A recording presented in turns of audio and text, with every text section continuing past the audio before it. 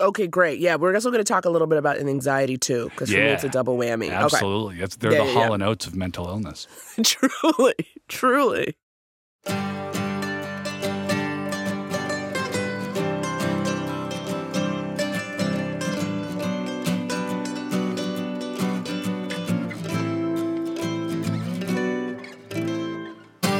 Goes in to see if Doc says there's something wrong with me. I got a sadness I can't shake now.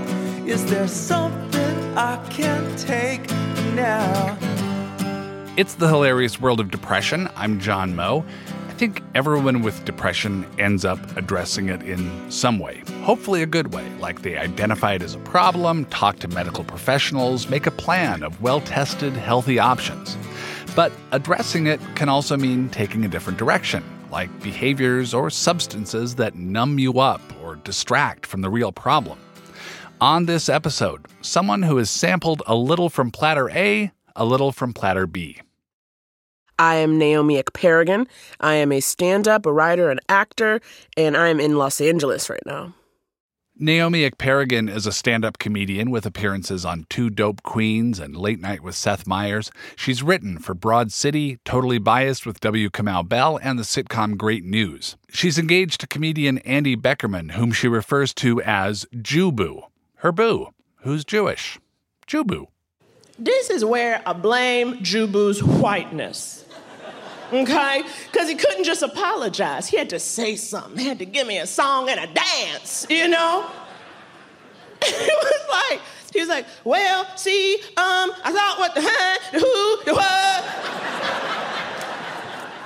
And it was like, Jew-boo, stop talking, baby. Because I know, you know I'm right.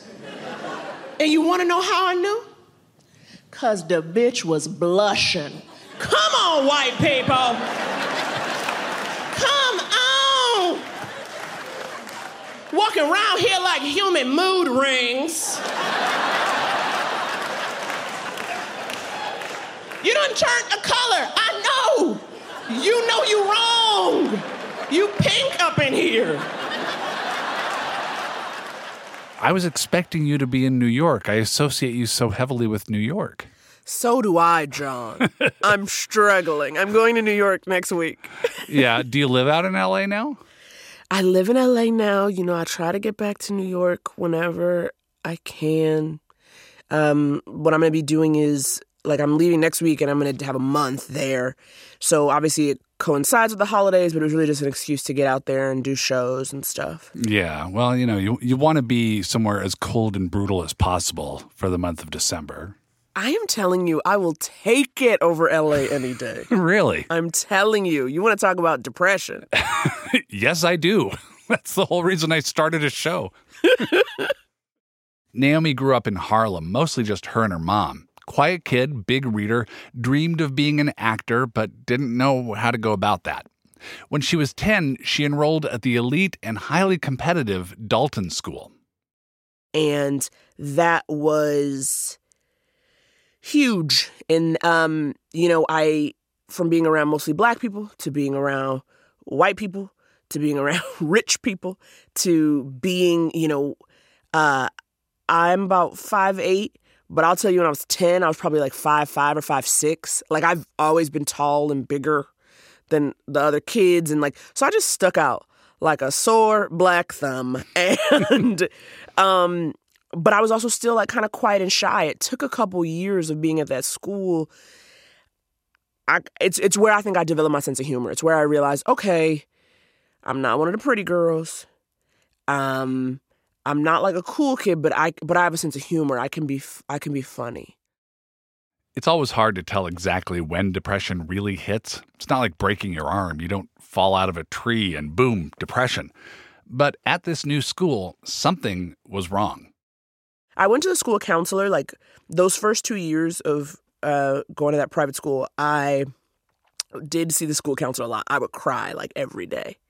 Especially that first year. It was just like, I just feel so out of place and nobody liked me, or I felt, you know what I mean? Like, I'm sure it was more like they probably didn't care either way. But I was like, no one likes me. And but there was never any discussion of maybe she needs a medication or something. It was never, or like, maybe this is clinical depression. And I think, that's also compounded by my personal experience of Black people. I never want to paint us with a wide brush. But depression was considered white people shit. Yeah. Depression, anxiety, all that mental illness was like, that is what you get when you have privilege. You get the time to be worried about how you feel inside after all your bills done been paid. Right. And you chilling in your apartment. There was a time, and sometimes I'm like, I do stand up for the 15-year-old version of me who thought she was so by herself and nobody else felt the way she did. 15 being the age when Naomi's depression really hit hard. How did the depression manifest itself? It manifested itself in the smallest slight, sending me into a tailspin. So a friend not calling me back, certainly a guy not liking me back, oh my Lord, would be, the reason to cry and stay in the house and not leave and not talk to anybody for days. Yeah. And so you could say there was an outward trigger, right? Like something would have happened, but I see the depression being taking that thing and making it so much bigger and so much more life-defining. I would take any rejection as the fundamental proof that I was unlovable and I was inadequate. And that to me that was, for me, looking back, that's depression telling you that. It's not an isolated incident. It is like, these are the facts. You better accept it now. You're trash and you're going to die alone, So anytime something went wrong, it was proof of the central thesis that you're horrible. Yes. But then when things went right, I'm sure it didn't work the other way around. No, that was a fun fluke, and hopefully no one will find out. Yeah. Which stands today, which still stands 20 years later. Right. But, like I would have the moments, and and I was a good student academically, and that is where I would kind of put my confidence, that feeling of like, look, I got the good grade. But it still felt like I was like, well, you better be smart because you're ugly. So it was never, I could never really take full joy in anything that was happening. Were you getting that message at home or from people from school or just from society in general? I felt it in school. Nobody said to me, you're ugly. Like, I can't remember that happening. Certainly not at high school age, but that feeling of, there was such a clear and strict standard of beauty. It was to be skinny. It was to be white. It was to be blonde. And I wasn't those things. And I didn't have boyfriends, like I didn't have requited crushes, boyfriends as much as, how serious relationships can be when you're like 14 or something. But I never had it. I was the friend but I was not the person, anyone wanted. Every now and then if someone liked me, it was usually not someone I liked, but then I felt like maybe I should just be with them because beggars can't be choosers. And that's not good. Obviously so much of this for me is true. It so much was linked to crushes and relationships and being loved. And it's not that, and maybe it's like the total cliche of like my dad left when I was 5 and I was like, somebody hold me. Yeah. I don't know, but I know that was, it was about the idea that people didn't like me, whether it was romantic or, platonic, was my primary concern for so long. Okay, it can be difficult to trace the source of one's depression. You have circumstances, trauma, genetics, and there's only so much that science really knows about that big bucket of goo in your head called your brain.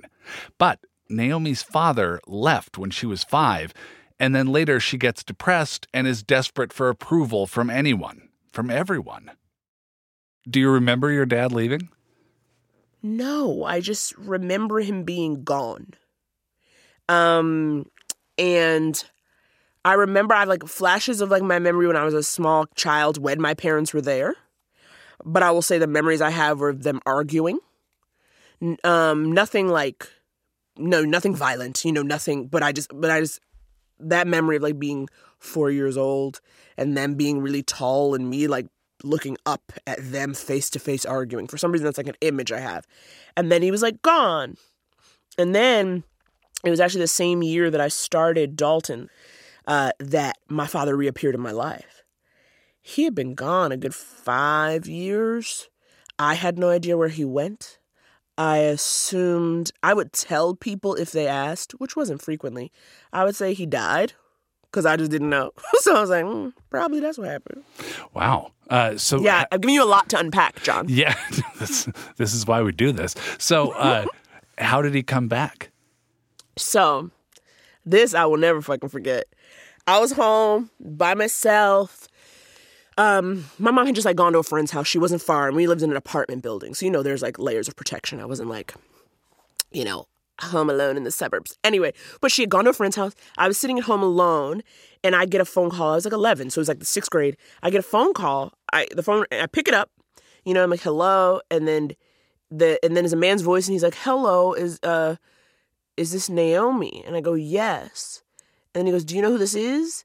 And I go, no. And he goes, this is your father. She thought he was dead. Then he called her. And I freak the fuck out, hang up the phone. And in our building, like there was like at the very last channel of television was like a closed circuit where you can like pretty much just see the camera in the lobby of the building. And I literally just had the TV on that. I was like so scared someone was coming for me. And I was like, just sat on the couch terrified. And then when my mom came home, I was like, Mom, this man called. And he said, like, I was all over it, like in my head. And my mother was like, yeah, okay, yep. Then that was probably your father. It turned out he had been on drugs. He had gone off to like get clean. He had another kid. And it turned out that they were in Brooklyn. Wow. I'm in Manhattan.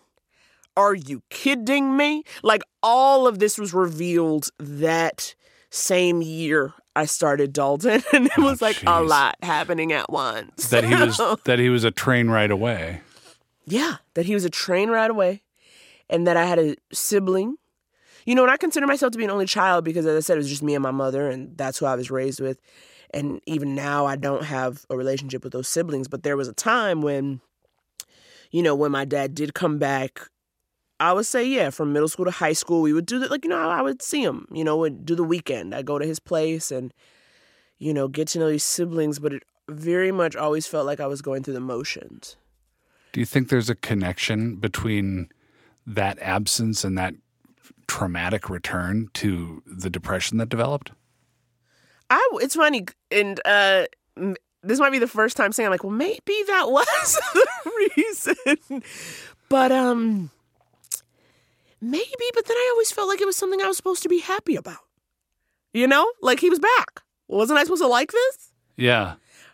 But it always felt like there was, and I think I deal with it now too. I have a lot of anger that I felt like I was never able to get out.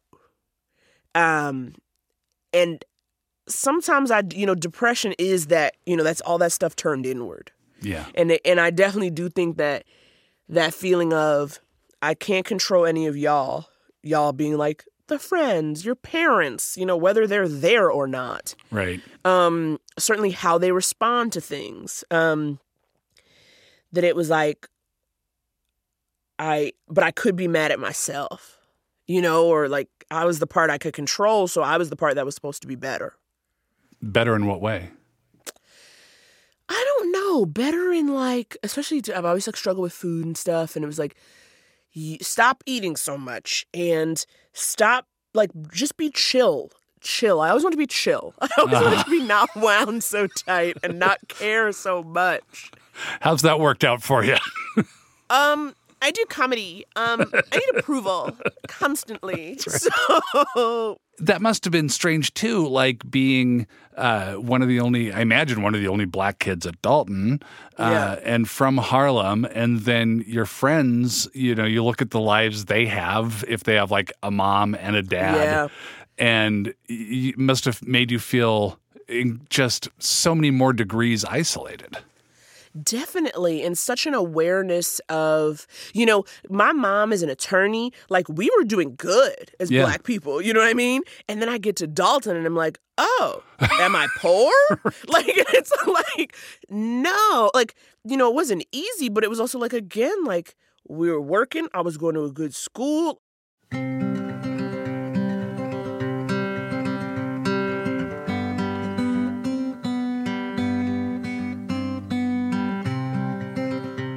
All right, so a lot going on here. Missing dad, reappearing dad having been secretly living one borough over with a new family, being different in many ways at a school with lots of pressure, plus depression and anxiety, which took a long time to get diagnosed. It was not until college. It was not until the summer after freshman year, because what I had started to do my freshman year of college was towards the end, like second semester in the spring, I started cutting, which is something I hadn't done before. Wow. And so I had gone to, the counselor on campus, I think. And what campus was this? Where did you go? Oh, this is at Wesleyan University in Connecticut. And I love Wesleyan. Like, I wouldn't blame Wesleyan. I think I would just blame somebody who doesn't have who I didn't have like the emotional strength for what it is to be suddenly thrown into a social life 24/7. Again, I was an only child. I was used to having my alone time, and suddenly to have a roommate, to leave I was just never alone, and everything just felt like it was so much more intense, so much more of a pressure cooker. Of course, there were also some crushes that were super intense, and again, you're coming from. I was somebody who didn't have a lot of experience with like relationships and guys, and I got a boyfriend, and then there were like the questions of sex or no sex, and you know what I mean? Like, I think all of it, it's just like whatever happens when you like go away from home and get to do what you want to do for the first time. And it was like a little too much for me. And I was cutting. I had gone to that counselor, and then that summer he was like, I have somebody in New York City who you can go see. And funny enough, that man's office was 2 blocks away from Dalton. I was like, oh, good. We're near where it all began. Let's begin. And I will say I saw him, I would say for maybe about 10 years, like off and on. You know what I mean? Like, he was the first person to prescribe me Celexa. That was like what I started with in college. And he was the first person to say, like, you're depressed. So it wasn't until I was 18. How did that feel to hear that? The mix combo of, yes, I love a diagnosis, and that because it externalizes it in a way. Because for me, it had always been like, what's wrong with you? Why can't you be chill? Why can't you calm down? I was the queen. I'm too much as a person. You know what I mean? Why can't I? And so to hear that there was something going on a chemical level, that it wasn't simply just a personality flaw, was good. But then at the same time, to know that it was something at a chemical level was this feeling of like, this is fundamental. Right. And will it improve? I found myself, taking, and, with any medication, they'll be like, it takes 6 to 8 weeks or however long, and that feeling of, okay, what's an improvement supposed to feel like? So I spent a lot of those early couple years so hyper. Is this working? Am I better? Am I different? What's different? Does it mean less crying, or does it mean less like caring about stuff? Should I be dull? Should I be numb? It was just so much of that thinking on top of it. Naomi mentioned cutting herself in college. And in terms of mental health, cutting could mean one or several of a lot of different things. It can be a symptom of borderline personality disorder. It can be associated with depression, with substance use, anxiety, PTSD, schizophrenia. And on top of that, it could be hard to understand for anyone who hasn't gone through it. Why? How could you cut yourself on purpose? I do not remember the very first time what the inciting incident was, but what I remember was like, I am in so much emotional pain, I have to externalize this.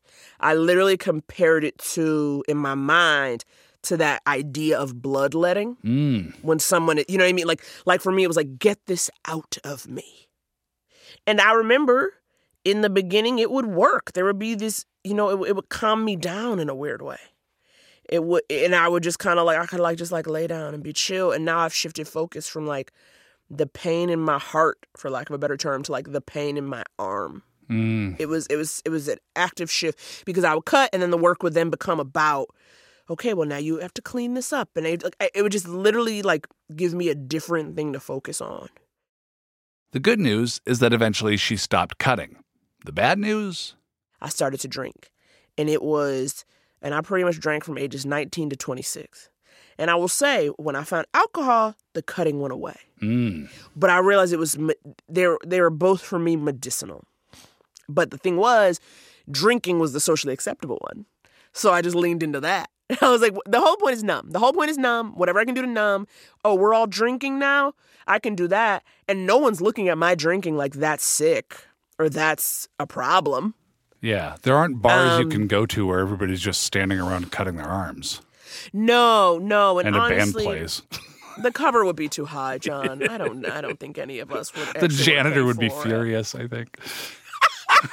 Oh, God, the bleach smell. The bleach smell at the end of the night. So was college where comedy got started then? Yes, it was. It was when I started improv. That was where I did it for the very first time. I wasn't someone who grew up as like a comedy nerd.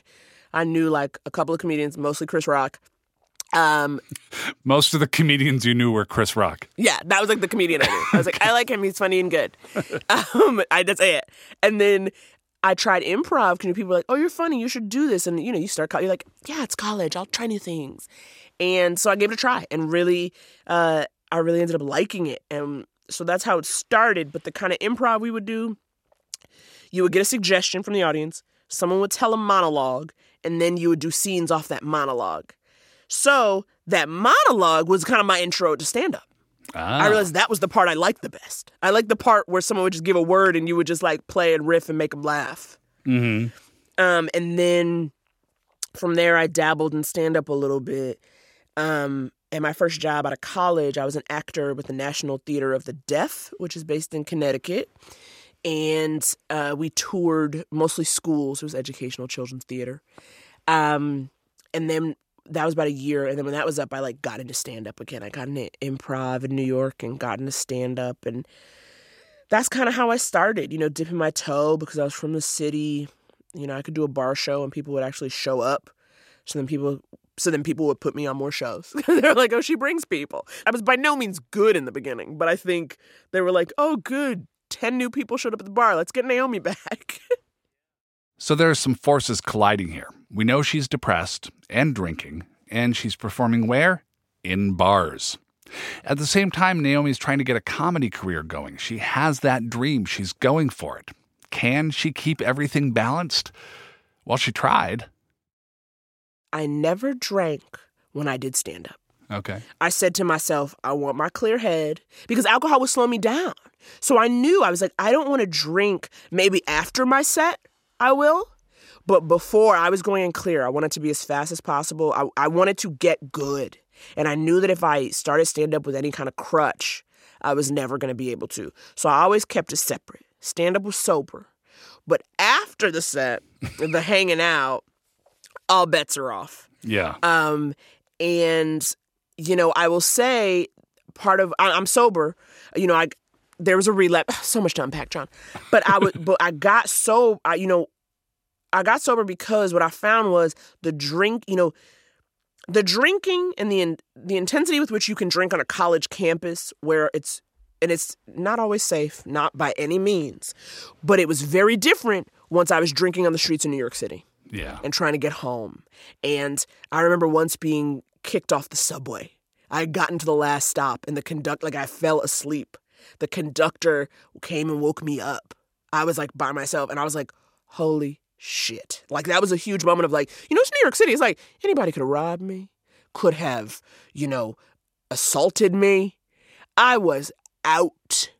And then had to get up and stumble, found a cab. I had no cash, but then remembered somehow I was like, I know I have cash in the house. So I like get the cab to drop me off and I go, stay here. I got money inside. I like run inside, grab a 20, give him a 20 on a $6 ride. It was just like, thank you. And it's like, man. And that was part of the, because what I realized was, and this is the thing, right, with this business, how I've always struggled with, how do you have these dreams of greatness, these dreams of being on television, these dreams of playing to packed houses, but you have no desire to get out of bed and you don't want people to look at you? They can't both exist. Or rather, one of them's got to be bigger, way bigger than the other. When did you confront that paradox? At around 26. It was that, and again, I'll say, like getting kicked off, as I said, like getting kicked off the subway, or generally, it was more this feeling of, I no longer had the ability to dream. And I know that sounds flighty, but I will say it's like, I got to a point where I could no longer even suspend disbelief to imagine my dreams coming true. I think people know this, but just a reminder, alcohol is a depressant. Therefore, drinking all the time is not a really good idea for someone dealing with depression. At this point, Naomi is at bottom. Hear how she travels back up in a moment.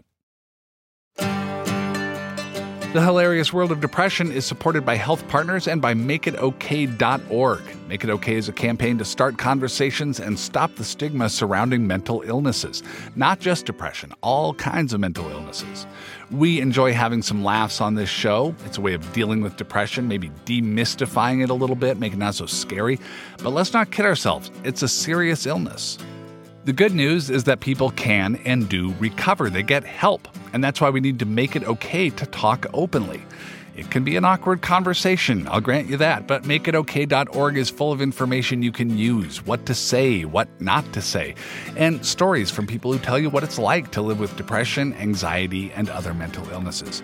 Go to MakeItOK.org where you can take the pledge to Make It Okay. Thank you so much to Health Partners and to Make It Okay for joining us in fighting stigma so we can all get better. Just a reminder that your support makes this show possible.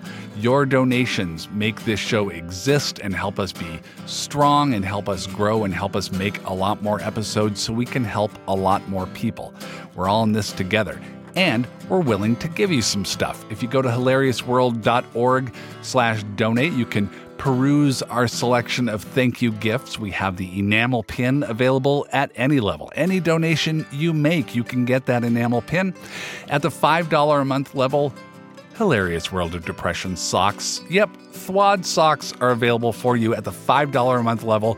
They're handsome, and you wear them and they're right there under your pant leg and under your foot. It's like a little secret that you have of how much you support this program and support what we're doing here. And at the $10 a month level, we have the t-shirt, the Depressed State t-shirt. It's lettered just like a college t-shirt, except instead of saying Montana State or Minnesota State, it says Depressed State. Go Saddies. It's gray, of course, and it has the Hilarious World of Depression logo on the back. That's available at the $10 a month level. So check it all out. Go on a computer to the World Wide Web at hilariousworld.org/donate. Help support the show, help keep us strong, help us grow, help us keep talking about it. Thank you. Back with comedian, writer, actor Naomi Ekperigin. Here she is in 2016 on Late Night with Seth Meyers. Friends, I am at a crossroads. I mean that health-wise, okay? And by that I mean I just found out I can no longer fit into my old Navy jeans. So I'm at rock bottom. The thing is, I want to eat healthy. You know what I mean? I want to figure out what the deal is with salad. But, I don't know how. And I think it's probably because, I used to drink to feel pretty. Now I eat to feel nothing, Yeah, I think that's it, I did decide I would go to a nutritionist, though. I said, go to a professional, spend the money, figure out what you're supposed to do with a shallot, I have, unfortunately, made and canceled my appointment twice, okay? But I have a reason. It's because before you go to a nutritionist, you have to keep a food journal. They want you to write down everything you eat and what time you eat it for 2 weeks straight. And it's like, I get a day and a half into that food journal, and I'm like, I see. You know, it's right there in black and white. At which point, I can't justify spending a copay. You know what I'm saying? Bring it to a professional just for them to be like, do you see? You know? When last we left Naomi, she was trying to advance her comedy career and also passing out on the subway because she was shit-faced drunk. Unsurprisingly, the latter was not helping the former. And I felt so low. And I was talking to a friend and, and obviously, and she had gotten sober, like somebody who I was not even, like she kind of literally like popped up into my life in a way that was very serendipitous. And she was like, oh yeah, I'm sober. And I was like, what's that? You know what I mean? And then she was like, well, why don't you just try it? She goes, alcohol will be here when you get back. And she just said, try it. And I just felt so, I was like, my life cannot just be drinking, going out, trying to hook up, getting sober, becoming emotionally attached to this person I hooked up with, wondering why they won't call, then going out and drinking again to forget about them. It's not a good cycle. Not a good cycle. So where was the depression? Like, what was the level at when you went through all these things that were not especially good for it, like cutting and drinking and all these things? Like, was it being covered up or was it flaring up or what? It was being covered up. I think that, obviously, again, knowing now, alcohol is a depressant and this is not helping you that next day. Mm-hmm. I would definitely, I think also I used it as a way to really lean into the depression. Not in the moment I was drinking, but that next day, that hangover day, it was me taking a sick day. It was me sitting in the house, eating whatever I wanted, laying on the couch or laying in bed. And so in a way, it was just me letting myself be depressed, but then just saying, I drank too much. Naomi is 35 now. The passing out on the subway and subsequent commitment to sobriety, that happened at 26. But here's the thing. Addressing one issue, such as problem drinking, doesn't wipe out all the other issues. Depression, for instance, can still be there. I definitely was like, I'm not drinking anymore. Why do I feel like shit? You know what I mean? And everyone's like, it's a symptom. Like it's an ism. Like this is what, like, everything you're feeling is why you drank, right? And the whole time I kept being like, well, I'm sure drinking is the problem. And then you stop drinking and are like, oh, I'm just left with all the shit I drank over. And so, I'm left with, baby didn't have her binky. It's basically what it felt like that first year. It's like restless, irritable, and I'm just like, and everything is not fair, and I'm seeing my friends succeed, and why aren't I? And like, oh my God, it was like such a mess. And so it really flared up. But what happened was, again, if I've now taken away the medicine I was using, I had to find new medicine. And so for me, that was definitely like doing, like going into recovery programs and meeting people who were also sober, just like kind of changing my social life and getting with people who were also about improving. I really did throw myself into stand-up more. I kind of said to myself, okay, this is the thing you want. Let's go. In a way that I was like, like, a couple times a week, or, I would do it, but I was afraid to let it be the focus. Why?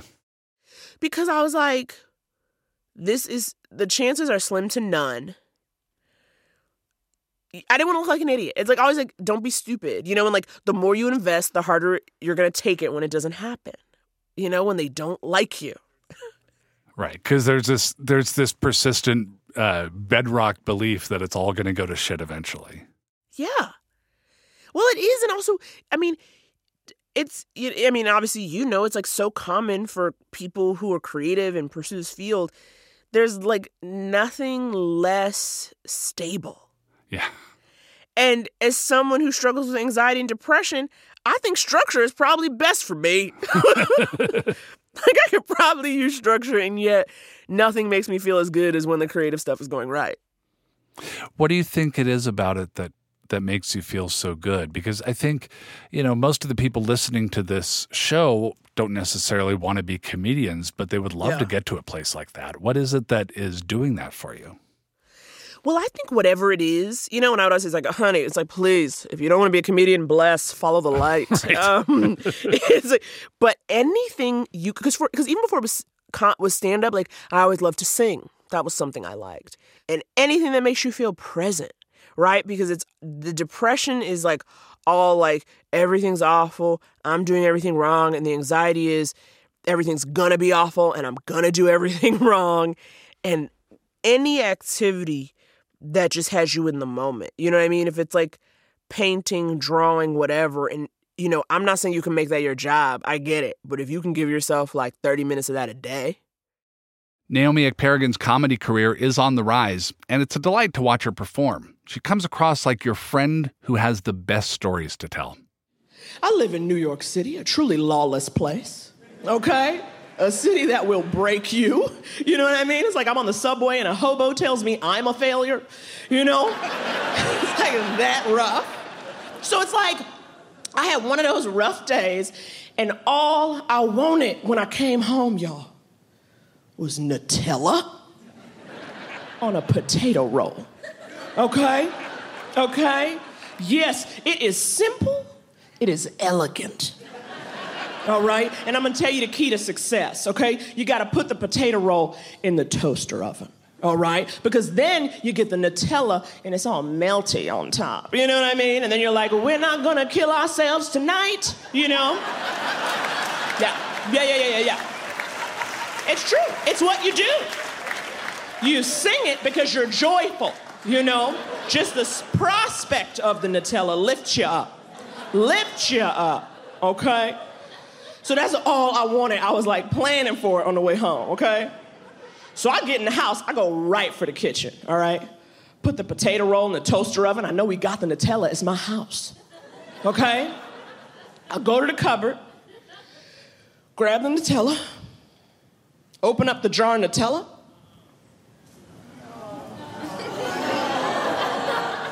It was empty! Y'all. Do you know what it means that the jar was empty? Okay, I'm gonna tell you what it means. It means the man I have chosen to spend my life with thought it was acceptable to put an empty jar of Nutella back in the cupboard. A decoy Nutella!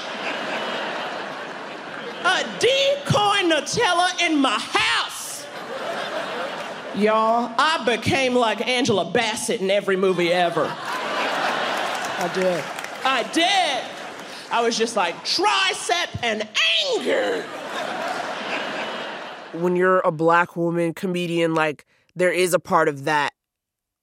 It feels like there is a lineage of sass and attitude and bold, and I got it, and like, yes, queen, honey, yes, and and I definitely like will live in that space on stage, but it's so important for me to show this other side because, again, it was seeing that. It always made me feel like I was like, I can't do it. Like, Aparna Nancherla is one of my favorite comics. I love how openly she talks about depression, but I also think there's so many things. I think what I had to deal with as a comic and kind of figuring out, once I figured out what I wanted to say, I also had to get in touch with what people think what they see when they look at me. Mm-hmm. You know what I mean? Like I'm tall. I do have a loud voice. Like I learned audiences don't respond well to me as sad. Yeah. Like when I try to kind of talk about that stuff in a dark way, it's not going to get the laugh. And so I was like, okay, this has to come in a different package. And so that package has to be a little bit more effusive. I say it's pretty much like confidently not confident. Yeah. That's basically the vibe I'm going for. It's like, I'm a mess. Fuck it. And then it's like, okay, we're all going to have fun now. Well, it's funny. I was watching you on with the Two Dope Queens. They always want to know how we met. They always think it must be some quirky story, like was I working as a janitor at a synagogue or something? So what is this? How did it happen? And it's like, You seem so happy that I'm like, oh shit, did we book the wrong person? Is this person actually depressed? I'm Googling Naomi Ekperigin depression. Oh yeah, there's all the evidence. Okay, we're good. Oh, that is so funny. But it's also like, John, that's like 10 minutes. Yeah. You can summon it for 10 minutes. Right. This is why I'm like, it's all acting. It's Right. all acting. It's just for like the people.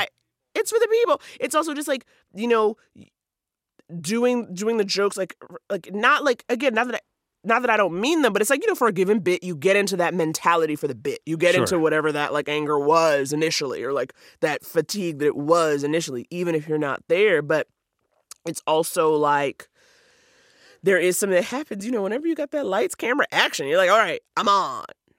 But then literally it's over and I'm like, I'm spent. Like, I'm like such like an old 50s starlet. Like, if you can just imagine, like, I imagine like Joan Crawford, taking off her powder makeup with a puff. It's like the end of the day. You need a divan to collapse upon. Exactly.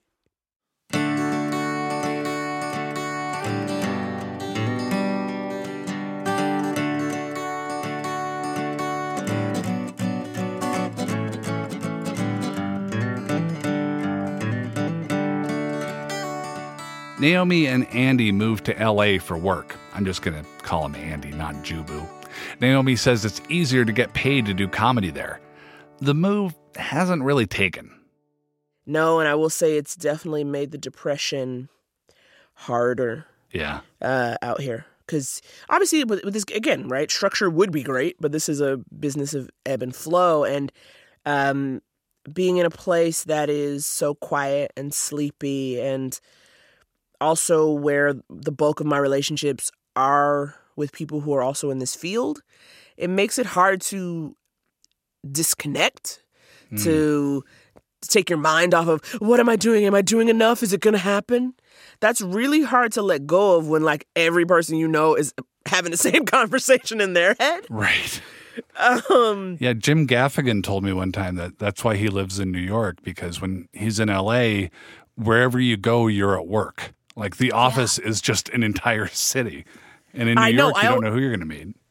Exactly. And also, I have friends who do other stuff. I do have the friends who are teachers and work at nonprofits and are lawyers. And so we can get together and, they might like, they're like are excited about what's going on in my world, but there's no like, how'd you get that? It's just literally just like, that sounds so cool. And then I'm like, show me your baby. And that's it. This is a question using words that I didn't expect to be using today. Is Jubu a saddie also? Is he part of the gang? Is Jubu a saddie? No. Isn't that creepy? He's not. And I'm like, how dare you?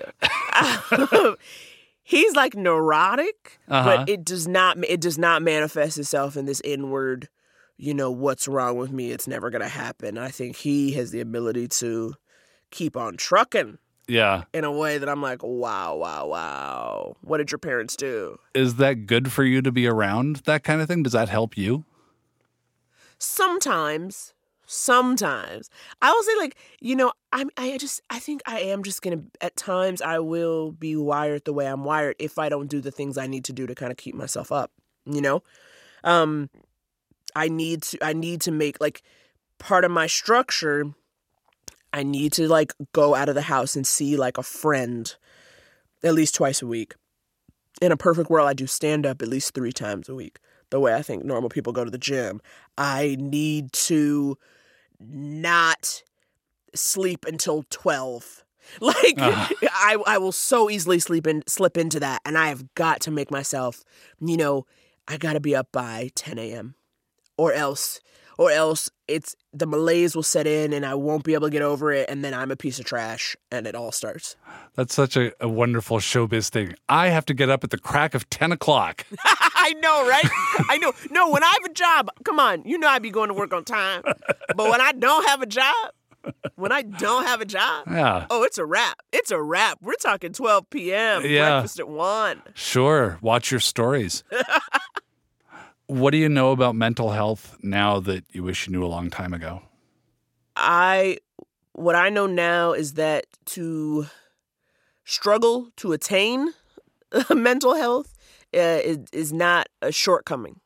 It does not mean that you are lacking as a person and that you have some fundamental flaw. And I also know now, as we are more open as a culture, as a society, that a lot more people are struggling than you think are struggling. Here's Naomi and Andy from their podcast, Couples Therapy. My family? When I go to the Beckermans, I like to be like, girl, what you up to, Norma? I like to jazz it up. I like to kind of jazz them. The first time my family ever had a real conversation was because of you. Really? Yeah. My sister was dating this total toad, and cut this out. Yeah, no one was saying anything about it, and you started a conversation. She then eventually broke up with him months later. Well, sometimes you get around groups of whites, and you end up taking an Oprah status in the group. You don't do it on purpose. You just get people opening up. You get them opening up. And you get to the bottom of some things. Yeah, you were our personal Oprah. That's what it was. Naomi Ekperigin is on Twitter at Blackdress.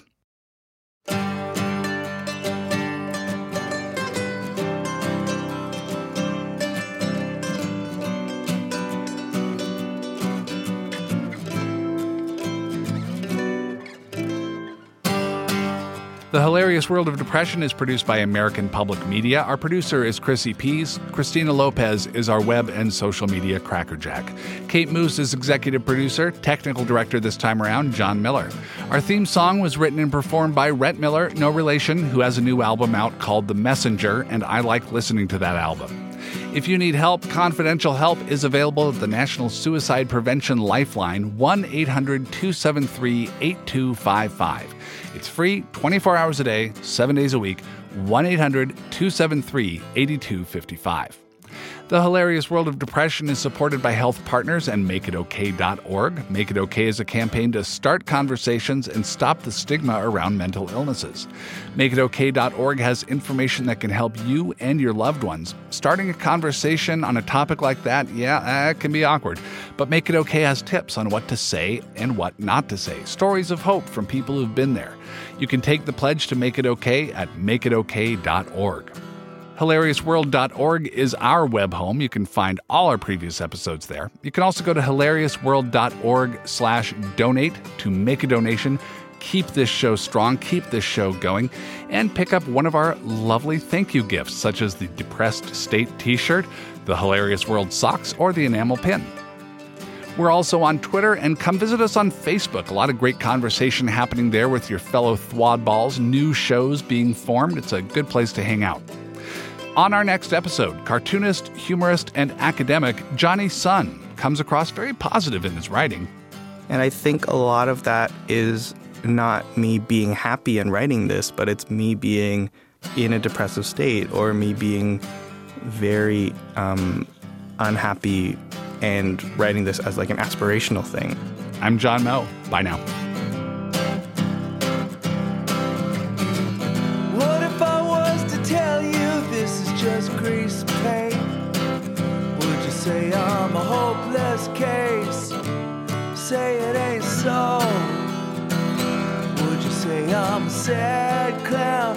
Tell me something I don't know. Would you say I'm a sad clown? Tell me something I don't know.